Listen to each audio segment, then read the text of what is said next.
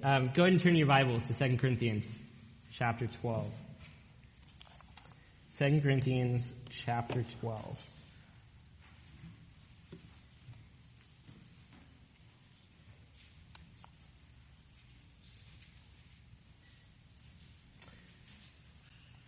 Before we get started, would you pray with me and for me as we approach God's Word? Heavenly Father, thank you so much for your mercy and your grace, for giving us the opportunity to open your Word, to hear you speak to us, that we may grow in the image of your Son. May you use us. May you use me as a vessel, a jar of clay, to show the greatness of your power. Put away the distractions from us, Lord. Let us hear you speak through the pages of your word. For your glory and your honor. In Jesus' name I pray. Amen. In good old bright England, Terry Nourish was opening wedding presents with his newlywed wife, and he was excited to find that his parents had gifted him a plant pot. Now, it wasn't just any plant pot. A few years ago, they had purchased it for about $100 from an antique shop, and they knew that Terry really liked this plant pot, so they gave it to him. It was about 5 feet tall on its stand, and enamored with gold and different things. So it was a fancy plant pot.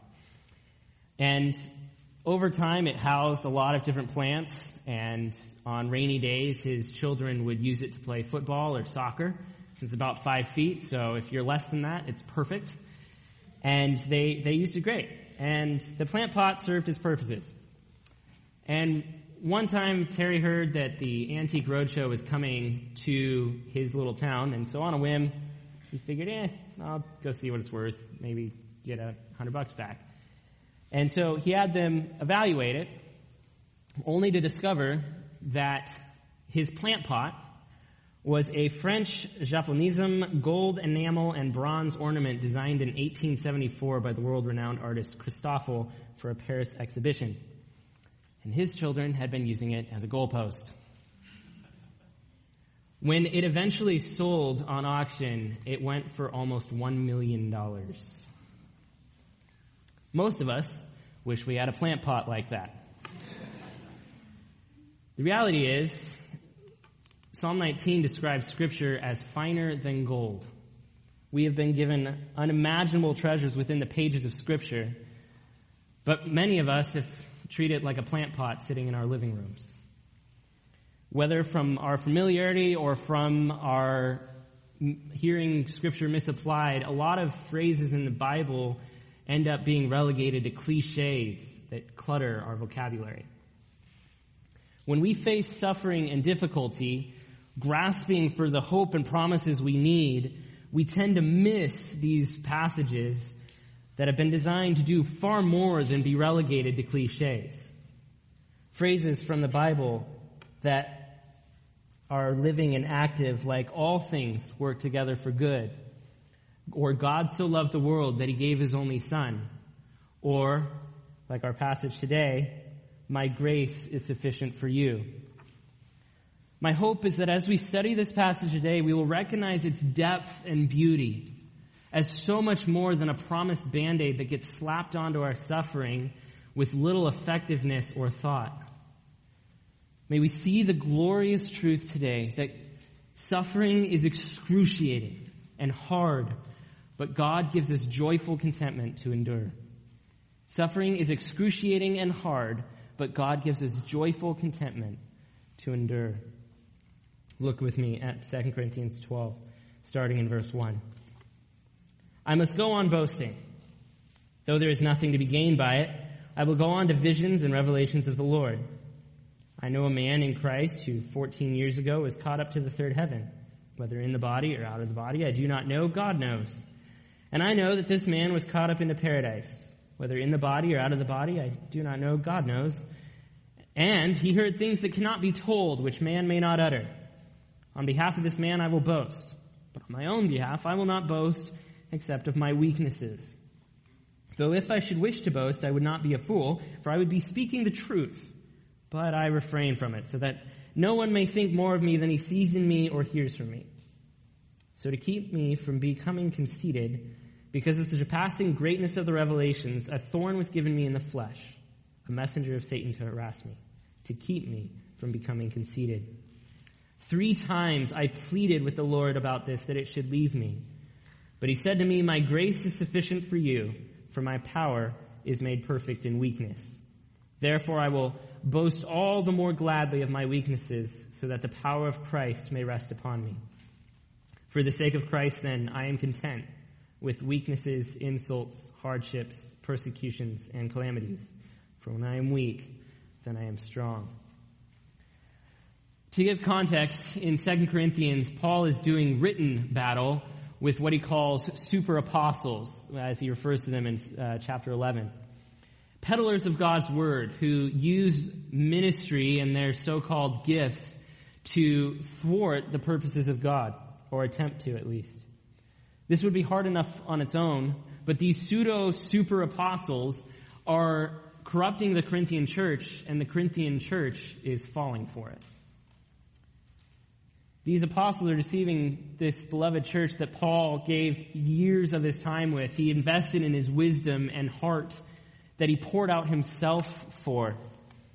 And his beloved Corinthians are accepting a false message of a false gospel by people who have no idea what the true God is. How do you persuade someone they're believing a lie? If you take time to read through 2 Corinthians, Paul painstakingly argues against their rhetoric, reminding them of the truth of the gospel, that God does not care about flashy words or powerful rhetoric or impressive actions. He cares about the heart. And his treasure is displayed not in greatness, but in jars of humble clay. Paul is very careful throughout the entire book to show that he's not arguing or fighting their answers or rebuttals with defending his reputation. He doesn't care what they say about him. He cares about what God says and cares about God's reputation and name. When his beloved Corinthians ask him, hey, what do you got to show for yourself, Paul, if you're so great an apostle? And he says, you are my ministry, to the praise of God's glorious grace. There's nothing Paul cares about more. So he's trying to show the church in Corinth that Jesus Christ and him crucified is what matters. So we come to 2 Corinthians 12. As Paul tells of his history with the church, of his suffering that he's gone through, trying to reason with them, though he has full apostolic authority to just go, like some parent to a 5-year-old, you're being silly, stop it. He doesn't. He appeals to them with the truth of the gospel. If he doesn't explain to them what he's gone through, then they'll just see him as hypocritical, distant, and unexperienced. But if he tells them too much of what he's done, then they see him as arrogant. Or, even worse, after he's told them all that he's done and gone through, they'll see him as some sort of Christian superhero, more than human. Much like when Paul and Barnabas were in Lystra, and the men were excited and said, they've done these great things and told these great mysteries. They are gods. And Paul had to go into the crowd and rip his robe and say, no, we are just men. And so in the same way, he says to the church in Corinth, I am but a man, here to proclaim the glories and excellencies of him who has called us out of darkness into his marvelous light. It wasn't Paul who died to save them or forgave their sins. It was Christ. So as he endeavors to defend both his calling from God and point them beyond himself to the glories of the gospel, he tells them not just of heaven and the greatness that he was caught up to, but the thorn that came after it. The first point we're going to look at is the affliction. The affliction. So Paul's taken up into heaven, and then he is given a thorn. Look at verse 7. So to keep me from becoming conceited, because of the surpassing greatness of the revelations, a thorn was given me in the flesh. Very first thing I want you to notice is that the thorn was given to him. He did not stumble upon it. It did not fall into his lap coincidentally. It was not circumstance. It was intentionally given to him. For many of us, it may feel like the difficulties that we face come out of nowhere, as though there was a better time to happen to us. But the suffering we face did not escape God. Everything that comes into our lives was not by accident. It was intentionally given to us. While we may be tempted to think that our circumstances happen by chance, God sovereignly ordained and works all things, as Ephesians 1:11 says, according to the counsel of his will. No matter how crazy and out of control our world or our lives seem to be, God, as one speaker says, never says oops. God never says oops. Now, there's been a lot of speculation on what the thorn could be. Some think it's a spiritual affliction that, based on the comment of a messenger of Satan to harass me, Paul's dealing with spiritual thorns. Others think it's a physical thorn, that it's maybe an ailment like his eyes, as he refers to in Galatians, or something else, like a relationship challenge, as he refers to the difficulties of Hymenaeus and Alexander. Still others think it was the suffering of the churches that he refers to, the agony, the anxiety that he deals with on constantly caring for their needs, as he talks about in just a chapter earlier. As I've studied this passage, I have looked at a lot of theologians, pastors, and every one of the writers and authors had their own thought on what it was. Commenting on the variety of speculation surrounding Paul's thorn in the flesh, Spurgeon said, quote, I generally find that each expositor has selected that particular thorn which has pierced his own bosom. I believe the apostle did not tell us what his peculiar affliction was, that we may everyone feel that he had sympathy with us. We may believe ours is no new grief. We don't know specifically what the thorn was. What we do know is that it was so intense, so severe, that Paul had to plead with God that it be removed. He couldn't just shrug it off, grin and bear it. He needed relief. And we all face thorns at some points in our lives. They could be the life-shattering, earth-melting changes, or just the small daily anxieties that wear down and rip away at our souls. Our personal thorns in the flesh. Each of us face them, and in a small way of commiseration, it's a comfort to know that even the great apostle Paul was also suffering and had thorns in the flesh. So what is the reason for the thorn? The initial reason, while it may not be the primary, was, Paul says twice, to keep me from becoming conceited. So one of the reasons for the thorn in the flesh was to keep Paul from becoming proud and boasting in himself. There are other reasons for the thorn that we will get to in a moment. But a specific reason for this thorn in Paul's life at this moment was to keep him from becoming conceited. That's not suffering in general, but because of the surpassing revelations that Paul saw, there might be a temptation for Paul to walk away, even if he may not want to, and say, wow, not only did I start a bunch of churches, plant a bunch of church plants, and evangelize people, I went up into heaven. None of you can say that, but God loves me. So that's what Paul wants to avoid. And at least I do. I have a tendency that when I'm doing well and excited about things spiritually, to get really conflated. It's kind of sad, really, that when I'm growing spiritually and I'm reading my Bible and things are making sense, I haven't put my foot in my mouth in the last 5 minutes, and I haven't gotten angry on the road, and I evangelized someone, and I saw the fruits of ministry, that I'm so quick to go from gratitude to God to congratulations on how lucky he is to have me.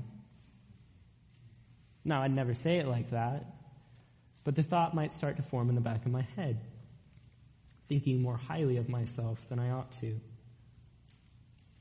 Now, not every suffering is a result of sin. That's very clear. John 9, the disciples and Jesus walked by a man who was born blind. And they said, okay, Jesus, who sinned? Either this man or his parents. Someone done messed up, because he's born blind. That's the only conclusion we can think of. And that was the Silas translation of that passage, just so we're clear. And Jesus says, no, it wasn't because of this man's sin or his parents. It was so that God would get the glory through this. And that is the ultimate purpose for suffering. But there are sub-purposes as well. And sometimes there will be a prick that pops the balloon of pride. And that is always a good thing. Now, Just a quick comment on Paul's messenger of Satan to harass me. A purpose of the thorn was to keep Paul from becoming conceited. He says that twice. Humility is not a quality that Satan wants to see developed in Christ's followers. So he will do what he can to make you proud or tempt you to be proud. And yet, God gave Paul the thorn to keep him from becoming conceited. Like an epic action movie, in essence, God allows Satan to scheme and then uses those very schemes to defeat Satan's purposes. Now, defeating Satan's purposes and Paul's pride are not the ultimate purpose of the thorn, as we'll see in a minute, but it is one or two reasons for it. Paul is given great revelations and then given great sorrow after it. Know this, spiritual struggles, spiritual successes are almost always followed by spiritual struggles. Think of the prophet Elijah. In 1 Kings 1, Elijah goes up onto a mountain and watches a Baal versus God wrestling match, if you will. And God comes down with fire right over the altar while the Baal prophets stand in awe. So that even those who were just worshiping and trying to get Baal, a false god, to do something, now stand and say only one thing: the Lord, He is God. That must be an incredible feeling to watch God so powerfully work. And yet, a few verses later, we see Elijah cowering in a cave, fearful of the persecution. And a similar situation is with Paul. As Paul went up to heaven, so he is brought down with the thorn. And the same will be true of us. Loved ones, be sure of this. Those who dare make the biggest holes in Satan's defenses will be the biggest targets. Do not be surprised when trials and thorns come our way. For while Satan may not desire you to succeed, God has put them there to draw you closer to Himself, where your purpose of the thorn and where your victory comes from in suffering. As God was with Elijah on the mountain and in the cave, with Paul in the lofty experiences and with the lowly thorn, so He has promised to be with us through the mountaintop experiences and, yes, even the valleys of the shadow of death. It is His rod and comforts and His presence that guides. So a thorn is given to Paul, and he pleads 3 times. Look at verse 8. 3 times I pleaded with the Lord about this, that it should leave me. 3 times. This wasn't just I don't like this tunic, I want to return it. I had a coupon. No, Paul is on his knees 3 different times, begging God, calling out to Him, imploring that this painful thorn in the flesh should leave him. It is no secret that there is suffering and pain in this world, and the Bible does nothing to try and hide that fact. The Bible acknowledges the pain we go through. It shows that it's acceptable to ask for relief. Both Paul and Jesus do this. They model it for us. Paul pleads, Jesus prays for relief. If we were to turn to look at Matthew 26 and Luke 22, Jesus says, "My soul is very sorrowful, even to death," praying that the cup should leave him, sweating almost drops of blood. Jesus' turmoil and suffering is so severe, so intense, that grief is almost killing him in a sense. And he prays for relief. Both Paul and Jesus pray and plead. But while both of them ask for the trial to be removed, notice how they ask. Jesus says, "Not my will, but yours be done." And Paul honestly, humbly pleads. Thomas Watson, a Puritan pastor, said, quote, "Here is a difference between a holy complaint and a discontented complaint. In the one, we complain to God. In the other, we complain of God." End quote. To put it another way, there's a big difference between a bitter complaint about God and an imploring plea to God. The difference could be illustrated this way. Imagine a boy comes to his dad and says, "I have a stomach ache." The dad says, "Okay, well, you probably ate something wrong." And then the boy comes back the next 2 days and says, "Dad, my tummy doesn't feel good."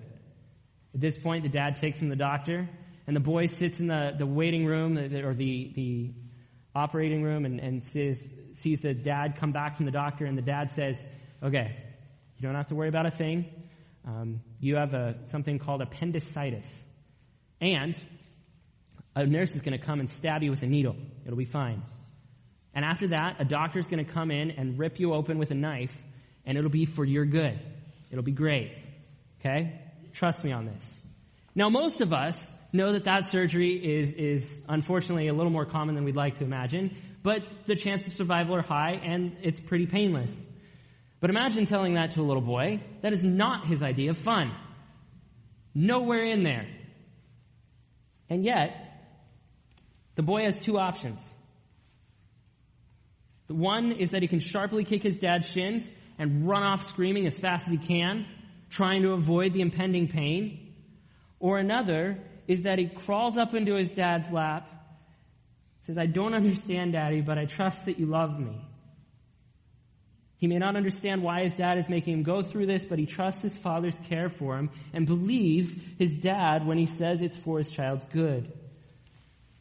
Loved ones, there's a big difference between a shaking, clenched fist in the air and a trembling, clenched grip. Both are reactions to grief. Both are emotions in pain. And one is a bitter, angry response of doubt. The other is an honest, humble one. In whatever we face, our Father has given it to us by His divine wisdom, and He has done it out of love. As Spurgeon said, "Remember this, had any other situation been better for you than the one in which you are, divine love would have put you there." So Paul pleads humbly, honestly for relief, and in response, look at verse 9. "But He, the Lord, said to me, 'My grace is sufficient for you, for my power is made perfect in weakness.'" That phrase that many of us have heard many times. What does it mean? Honestly, I think sometimes when I'm dealing with suffering, I want God to give power, not grace. I want Him to come swooping in like Superman in this epic, just in the nick of time, wipe away my suffering, and then everything's okay. I know He can do it. I know He's able. Why grace? Why doesn't He do that? God says, "My grace is sufficient," in response to Paul's plea. How is grace power? You've probably heard grace defined as unmerited favor. Most of us will acknowledge that God gave us grace to be saved. He gave us salvation, giving us what we could never earn. And most of us know we need that grace to be saved from sin. But we forget we need that same grace to suffer well. It was the powerful work of grace displayed through the work of Jesus when we were lifeless and He saved us and gave us hope. And it is the same grace that gives us strength to suffer. The same way the power of a cross saved us, the power of a resurrected Savior enables us to suffer like He did. Who can say, God did the salvation part over here, and I'm grateful for that, but it's up to me to make sure that I work my way to heaven? I need to take that grace and act on it and make sure that I suffer like He did. I have to do that. I earned His daily care for me. The reality is none of us can. We depend on Him for everything. And God, in His great grace, saved us from our sins, intercedes for us before the throne right now, gives us our daily bread and our next breath, and gives us His grace to suffer well. By His smiling kindness on us, He gives us power in our weakness. Not because we earned it, not because we deserve it, not because we even ask nicely with a pretty please cherry on top. Only because of His great love. And His grace is far greater than we tend to remember, far better than anything we could pray for, and far more wonderful than we could ever ask or think. His grace is the only grace powerful enough to turn praying Paul and praying people into powerful Paul and powerful people. As Romans 8:32 says, "He who did not spare His own Son, but gave Him up for us all, how will He not also with Him graciously give us all things?" In other words, if God did the hard part of saving you, how on earth would He do anything but bring you safely home? If we believe His word that He saved us at the cross, we must believe His word that He will keep us safe and firm to the end. It is not only grace to heal your sins and diseases, it is grace sufficient enough to strengthen your weak knees. Are you tired? Worn out? Burdened by the loads you carry? Take it to Jesus, loved ones. He's the only one who gives rest. It is God's grace that gives us power to the strong, not to the strong, but to the weak. When you have almost given up on praying, God's grace is sufficient for you. When you have reached the end of your rope, God's grace is sufficient for you. When you have decided you can't make it through one more day with this aching pain, God's grace is still sufficient for you. How? Listen to Hebrews 4:16. Let us then with confidence draw near to the throne of grace, that we may receive mercy and find grace to help in time of need. How often are we in need? All the time. Grace is our help in our desperation, our aid in our need, and we find it at the throne of what? The throne of grace. If grace were a river, the throne of God is its source, and we go directly to that source to receive the life-giving water of grace that we so desperately need. We can't save ourselves and we can't suffer on our own well. We need Him and we are powerless without Him. To our need, God promises, and us in Paul, my grace is sufficient for you. I remember when I first read that, I was about 9. And my 9-year-old hermeneutic was that Paul did the only thing he can do to get a thorn, and that's to play in blackberry bushes. It makes sense. So he's climbing through the blackberry bushes, lands one in his hand, and he goes to his parents, and in this case goes to God to remove the thorn. And God, in his booming voice, because to a 9-year-old, God always has a booming voice, he says, "My grace is sufficient for you." It's like, well, what about the thorn? It's like someone who, says, "Hey, what was the score to the game?" And the reply is, "Oh, it was a great game." Great. What about the score? I'm glad God's grace is sufficient, but what about the thorn? Does God not care that his servant suffers? But as I have studied this passage, I have learned and I realize that this is not a cop-out response from a God who couldn't care less and refuses to answer our problems, our aches, our pains.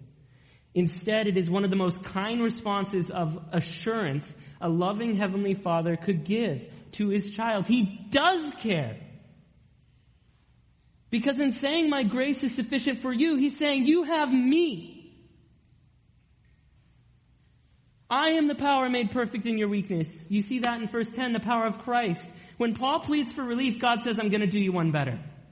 I'm going to be with you in this pain. I'm going to give you the grace and strength and everything you need out of the fullness of myself, because my grace is sufficient for you.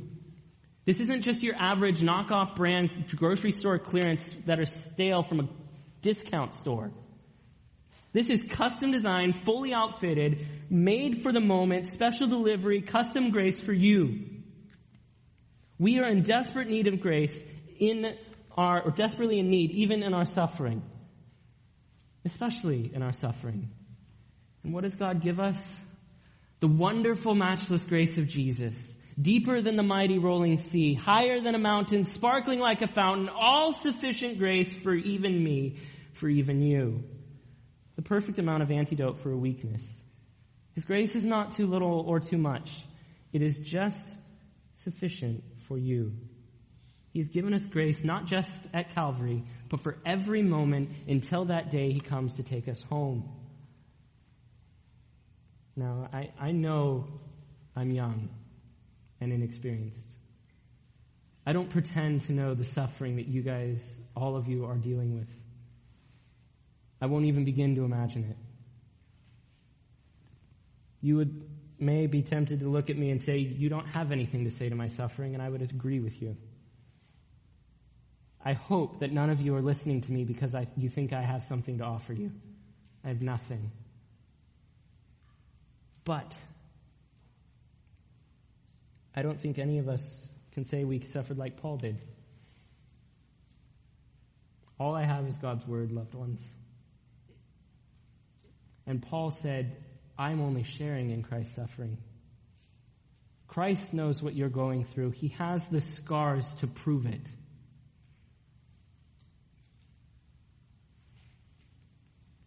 He endured great evil and suffering out of love for you, so that when you suffer, you know that it is not wasted. It is purposed. It may not feel like that. A lot of us have been dealing with this thorn forever.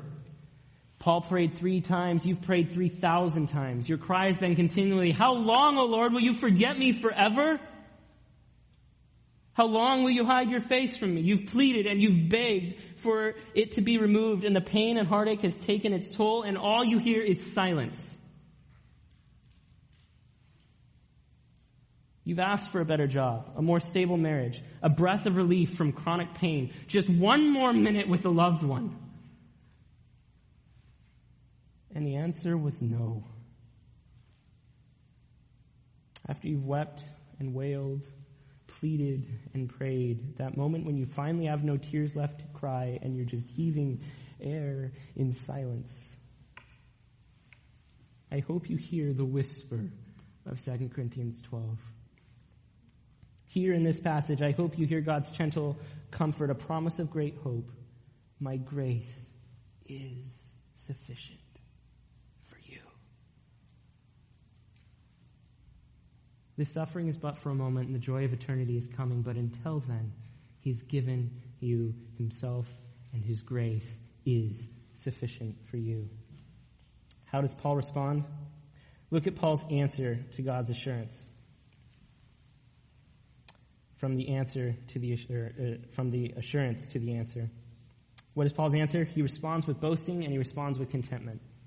First, Paul responds with boasting. Look at the second half of verse 9. Therefore, I will boast all the more gladly of my weaknesses, so that the power of Christ may rest upon me.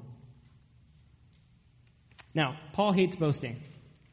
If you turn back to chapter 11, he describes it as foolish and unhelpful at best. Verse 16, he says, I repeat, let no one think me foolish, but even if you do, accept me as a fool, so that I too may boast a little. Since many boast according to the flesh, I too will boast. For you gladly bear with fools, being wise yourself. For you bear it if someone makes slaves of you, or devours you, or takes advantage of you, or puts on airs, or strikes you in the face. To my shame, I must say we were too weak for that. But whatever anyone else dares to boast of, I am speaking as a fool. I also dare boast of that. And then he continues to recount what he has gone through and boast of his experiences, only to then say in verse 30, if I must boast, I will boast of the things that show my weakness. Remember, Paul is battling super apostles who boast about their flashy words and actions, and they point at Paul and sneer, what has he got to show him for himself? What has he done? What importance does he have? But they also point that Paul has weaknesses, which apparently, according to them, no Christian has weaknesses. I'm in a boatload of trouble, according to them. But Paul knows that his value is nothing. While he started all those churches, at the end of the day, he knows Christ in him did that. God is the one who is responsible for those. Boasting is counterintuitive to Paul because the traditional definition of boasting is self-exaltation. Paul's life goal is Christ exaltation. So why would Paul boast in the things of his weakness?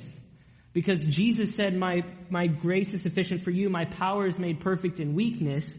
And Paul says, if that's how power is displayed, if that's how God gets the glory, then God give me the weakness. I boast in my weakness. I glory in my fragility.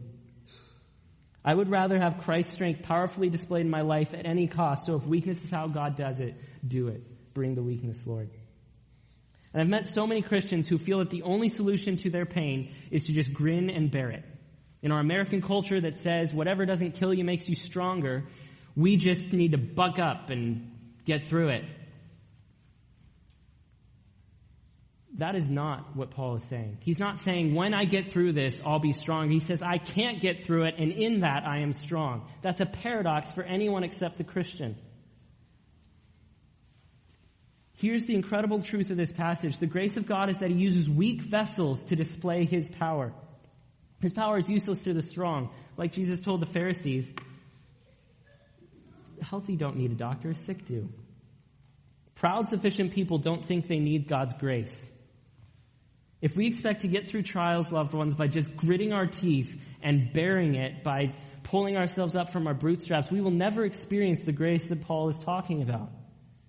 Even bodybuilders cannot lift everything, and we are not invincible. It's only when we humbly acknowledge that God has designed our suffering to draw us to himself, and we cannot do it our own, that's when we find that God's grace is sufficient. Though it may go against our proud American selves, we need Jesus, and only Jesus. And that is why trials come, to draw us to Christ. J.I. Packer wrote, God uses chronic pain and weaknesses, along with other afflictions, as his chisel for sculpting our lives. Felt weaknesses deepens dependence on Christ for strength each day. The weaker we feel, the harder we lean. And the harder we lean, the stronger we grow spiritually, even while our bodies waste away. So the first answer is Paul's boasting, and the second response is his contentment. Look at verse 10. For the sake of Christ, then, I am content with weaknesses, insults, hardships, persecutions, and calamities. For when I am weak, then I am strong. What is contentment? Contentment is being satisfied with your lot. As one person said, contentment is not getting what you want.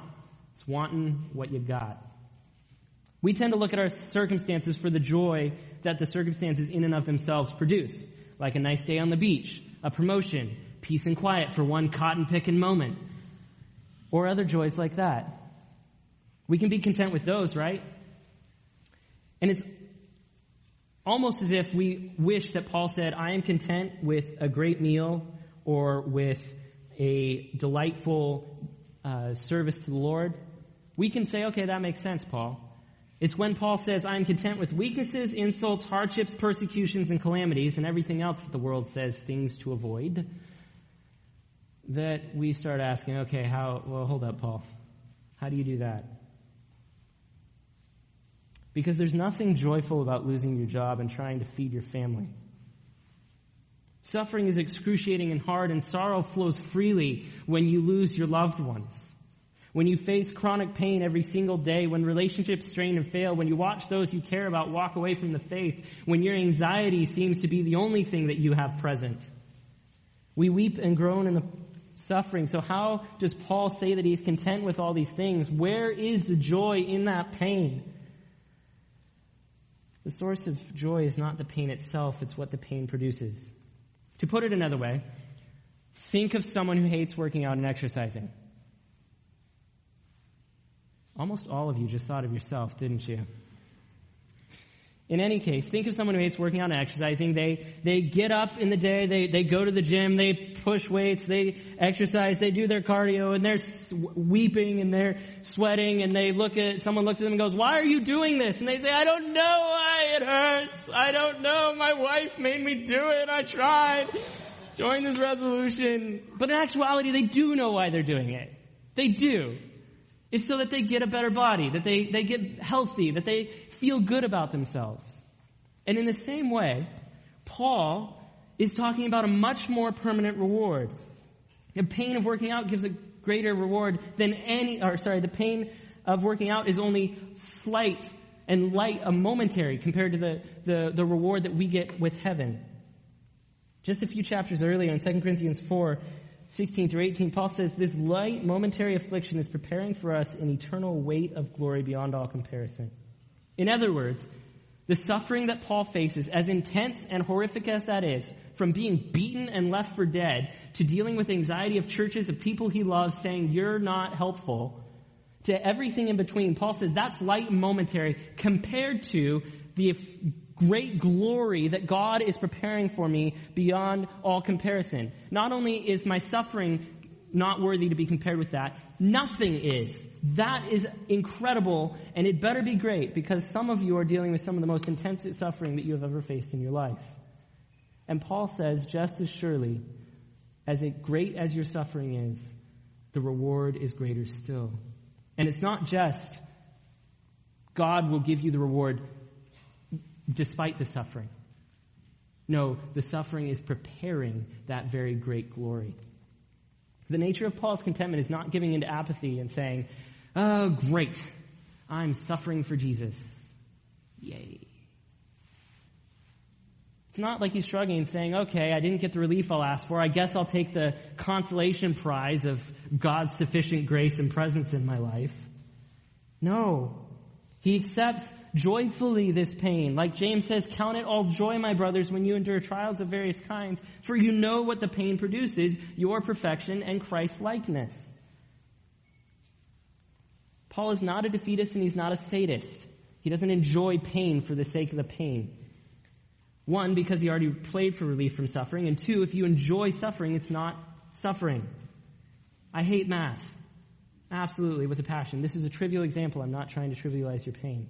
But as a trivial example, some of you love math. Praise God for you, because then I don't have to do it. But for you to say, oh, I'm suffering in math. I was like, no, I saw your face when you did algebra. That's not suffering. Wallowing in pain in response to the circumstances, in light of the circumstances themselves, is not what Paul is talking about. Paul is talking about rejoicing in the circumstances because of what the circumstances do, in what Christ is doing, not because he enjoys pain, but because he enjoys the Christ and what Christ has promised. Again, this is present joy based on a future glory. A lot of us in our right now consumer mentality tend to think, I am going to suffer for Jesus as long as I get the relief tomorrow. And I don't care if it's 5 minutes or 50 years, I'd better get it this time. I have no concept of what 50 years of suffering looks like. Please hear me, I'm not trying to discount that.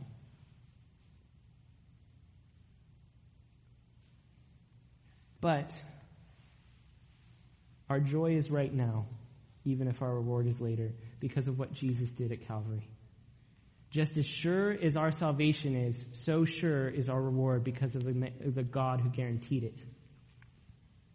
For the Christian, the lot of life is bound up in Jesus and the eternal life and reward that is found in him. Christian contentment rests squarely on this truth, that God has directly and intentionally given to us by his loving hand every circumstance that's in our life. I'll say that again. Christian contentment rests squarely in the truth that our lots in life are directly and intentionally given to us by God's loving hand. When you and I boast gladly in our weaknesses and are content with our sufferings, we proclaim to our own souls and to the world the greatness of God's glory. While the circumstances bring nothing but aches and misery, the circumstances are the catalyst to share in Christ's likeness, and that is our goal. Contentment is finding joy in Christ, and when he is the constant source of our contentment, the rock on which we cannot be shaken, no wave of suffering can throw our joy away. Contentment is not the man who gets up out of a car accident and goes, "Yay, I got in a car accident! What suffering are you rejoicing in?" Again, rejoicing in the pain is not rejoicing, is rejoicing in your circumstances and not in what the pain produces, is not what Christ is doing. Instead, contentment is the man who emerges from a car wreck that just took the life of his wife and 2 daughters. And he comes out with 3rd-degree burns and he says, "Blessed be the name of the Lord gives and the Lord takes away. Blessed be the name of the Lord. I will praise his name, for I will see the goodness of the Lord in the land of the living." He can praise the Lord not because of his situation, which is excruciating and hard. There's nothing joyous about losing your family or facing pain. But because the death of his family and the trial of a car accident are the means by which they are preparing for him an eternal weight of glory beyond all comparison, and that is true and unchanging for eternity and cannot be shaken or taken away. Paul says in Philippians 4:13, one of the other misapplied verses that we often forget, I can do all things through Christ who strengthens me. The context for that is he says, I have learned the secret of being content. I have learned in whatever situation I am. I know how to be brought low. I know how to abound in any and every circumstance. I've learned the secret of facing plenty, hunger, and abundance and need. What's the secret? Paul says, I can do all things through Christ who strengthens me. Yes, even suffer for his sake. Whatever comes our way, whether it's the small frustrations and daily anxieties that afflict us, or it's the worst tragedy, the most horrific nightmare none of us ever wanted to live. Even there, God's grace is sufficient, and his power strengthens us to walk through even the valley of the shadow of death. Even in the valley, he will not leave us. Even in the shadows of death, his hand strengthens us, his rod comforts, and his presence guides. Our heart and our flesh may fail, but God is the strength of our heart and our portion forever, and in this, like Paul, we can be content. You may not feel like boasting. You may not want to rejoice in the pain that you are facing.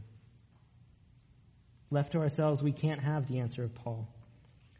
But by God's grace, we don't look to what is seen. We look to what is unseen, the greatness and grace of God that will come back to take us home. The very real paradox that Paul ends this section with is true for us in Christ. When I am weak, then I am strong, because God uses our pain, and it is not meaningless. Nothing is wasted. Not one drop of your suffering goes unnoticed or unused. We can be content. And by his sufficient grace, say, for God's sake, I am content with whatever comes my way. We have the affliction, the assurance for the affliction, and the answer. As the old hymn says, the flame shall not hurt you. I only design the dross to consume and the gold to refine. When we are weak, then we are strong. May we trust the Lord with the thorns he gives us, and learn to be gladly content in our weakness that so wonderfully displays God's strength in us. Would you pray with me?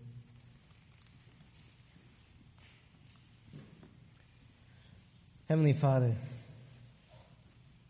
you have called us to a weighty thing, to rejoice and say, the Lord gives, the Lord takes away. Blessed be the name of the Lord. We cannot do it, Lord, without you.